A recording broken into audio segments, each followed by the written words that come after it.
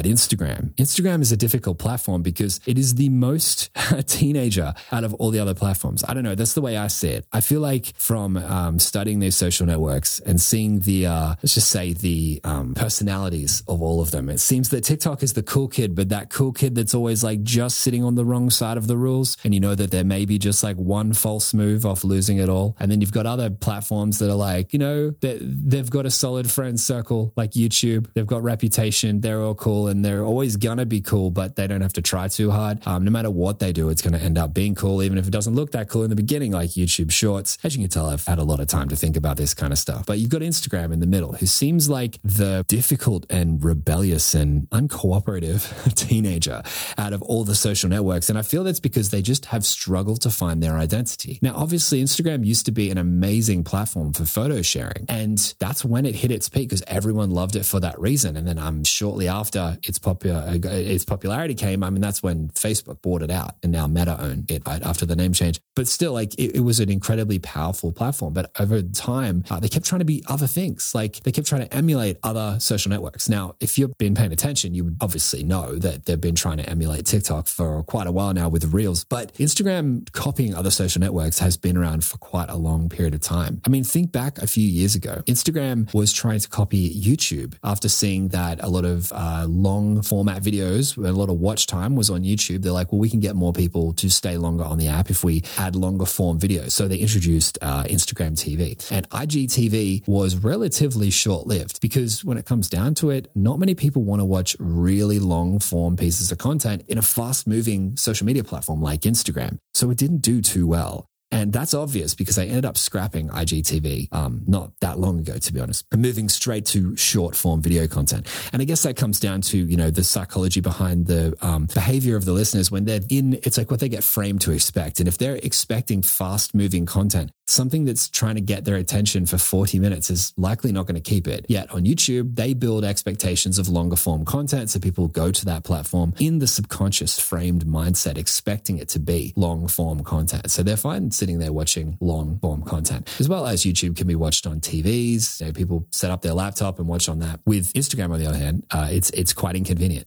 Anyway, because of that, the content strategy was very different on Instagram back then because you could upload long form versions of things you did to Instagram and hope that it did well because Instagram were trying to push IGTV. So they gave those those pieces of content priority in the feed. But with Instagram changing its personality and direction and image so much, how on earth do you go about building a content strategy on the platform where it changes all the time? So I figured it's probably time for me to do another episode on Instagram strategy, what I recommend to be the best thing you could do moving forward. And I'm sure that it won't be long until I'm due for another one because who knows what Instagram are going to do next. But I can tell you now that creating content on Instagram doesn't need to be a difficult task, but you just need to understand that it's a platform in which the rules change very frequently. And if you've been reading my newsletter that I put out where I talk about the news in social media, you'll see Instagram are changing things like every week. Something new comes out like Be Real, and Be Real, people seem to really like, especially Gen Z are they're the high adopters of this platform. So Instagram want to implement a Be Real clone into their app as well. Of course, whatever is popular, Instagram is going to want to at least try.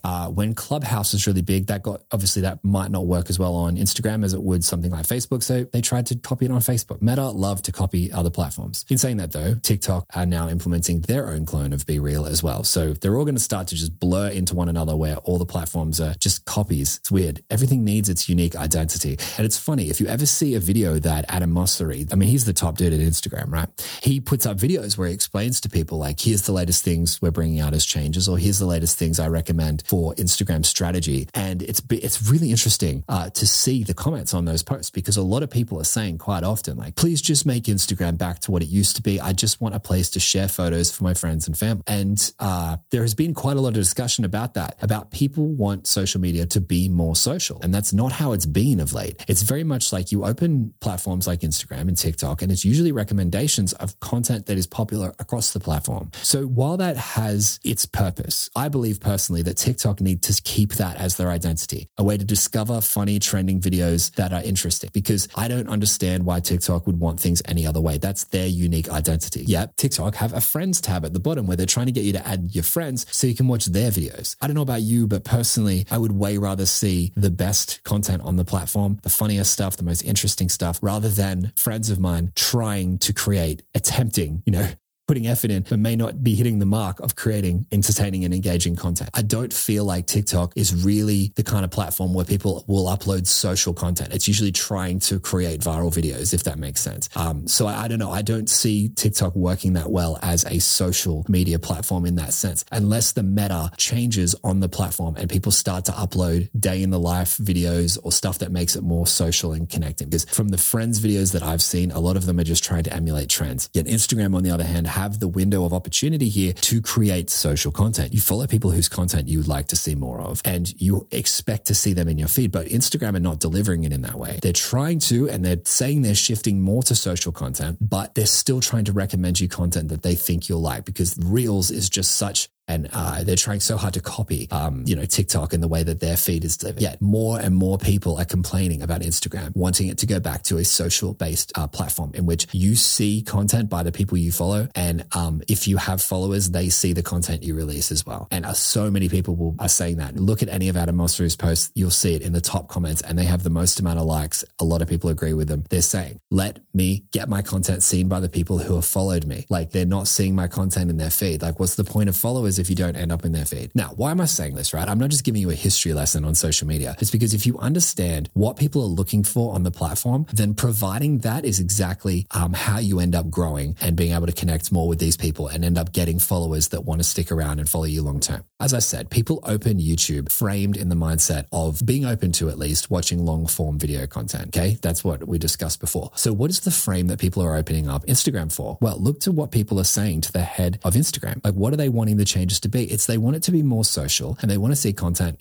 by the people they follow. So you can't change much about that second one. But if you know that people are opening Instagram not to see viral videos so much that are trending around the platform, but they want to see social content from the people they want to connect with, then you know that the way to actually satisfy that, I was going to say subconscious itch. It's a subconscious itch for most people, but for some people that it's become a conscious itch that they want scratched. These are the people who are verbalizing it. At least they're bringing it to the light. The subconscious itches aren't usually brought to light until they become conscious, I don't think, unless you can figure it out and reverse engineer it from like a behavioral sense. And these people have brought to light the changes that they would like to see on the platform and how they expect the platform to operate moving forward, at least to make them the happiest they could be. So if these people want genuine human connection, to create content that suits that, you need to read in between the lines a little bit. So if someone wants social content, they don't want to see disconnected, viral-based content in which you're trying to emulate the latest trend. These people want to see real, human-focused, human-centered, and authentic creations of content that resonate and connect with them on a human level, okay? So you can create more content like that. Now, obviously, the second part of that desire is that they want social content from people they have built a connection with. Now, obviously, this is something that isn't easily solvable because you can create the best content in the world, but if these people aren't following you, then who's going to see it? I mean, even them, they're saying that they're not seeing content from who they've followed anyway. So how do you even get your content in front of their eyes? Even if you create stuff that resonates with your target listener at their core, right? So even if you create content that resonates with your highly compatible listeners, how do you get it to see that? So essentially what you have to do is follow this 4-step music marketing strategy that I talk about all the time. Why, who, where, how. Why did you create it? Who needs to hear that message? Where are they? And how do you speak to them? So let me tell you an example. Say that you created a new song that talks about your journey through mental health. So why did you create this piece of music? Well, it's because you wanted to bring to light your story through mental health. Okay, so who needs to hear that message? Well, those that are struggling with mental health issues. Okay, where are they? Now, specifically, we're talking about on Instagram. Well, they're probably looking at content that could be categorized under specific and very identifiable hashtags like hashtag mental health awareness, hashtag depression, depending on what your story may be about. So go to those pieces of content and you'll see where these people are. And then it's how do you speak to them? Well, usually it's about providing high value content and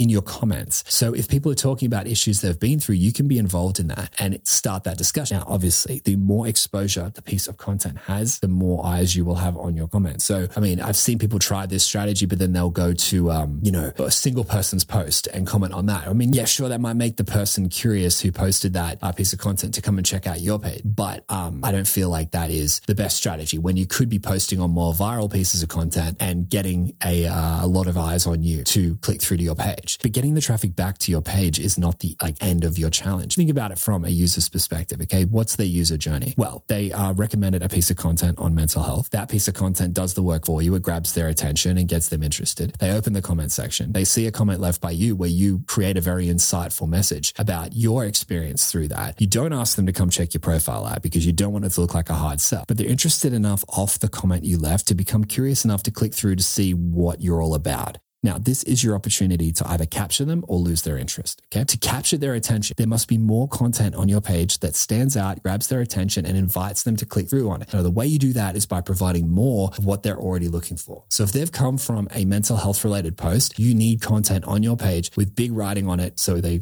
click here essentially without asking them directly to click here because that would be a little bit too forced, but it invites them to want to check more out. Now, usually when they land on a profile, their eyes will glance to the bio to see what you're all about. That's why your bio needs to be clear. Now, I'm not perfect by any means. Okay. My Instagram, I never really post on it at all. So it's quite dead. But if you look at what I'm doing, you'll understand the mentality behind that. If I ever go and interact anywhere else on Instagram and I get the attention of music artists, or maybe I have an ad out that people are interested in, they click through on my page, they see in my bio, I help music artists create movements. Wow, I'm interested. What's the content? And they look down and they see that all this music marketing content is right in front of their eyes. It looks like a treasure trove. So what do? They hit the follow button. Okay. Now the content that you release, what you should do is create real, authentic, human content that looks like you're already their friend, that you're posting in their feed, just talking about something they can relate to. Because if you talk to someone like they're your friend already, we have this mirror neuron thing in our brain where we're almost like acting congruence based on what we're seeing in front of our eyes. We'll mimic that behavior, which means that if someone is acting friendly to us, we usually will act friendly back. So the more natural you are with people in your content and not look out of place like you're just trying to read a script or something like that, just a real natural human flowing conversation. The more you feel like you're already their friend and you're talking to them like you already know them, people are going to just naturally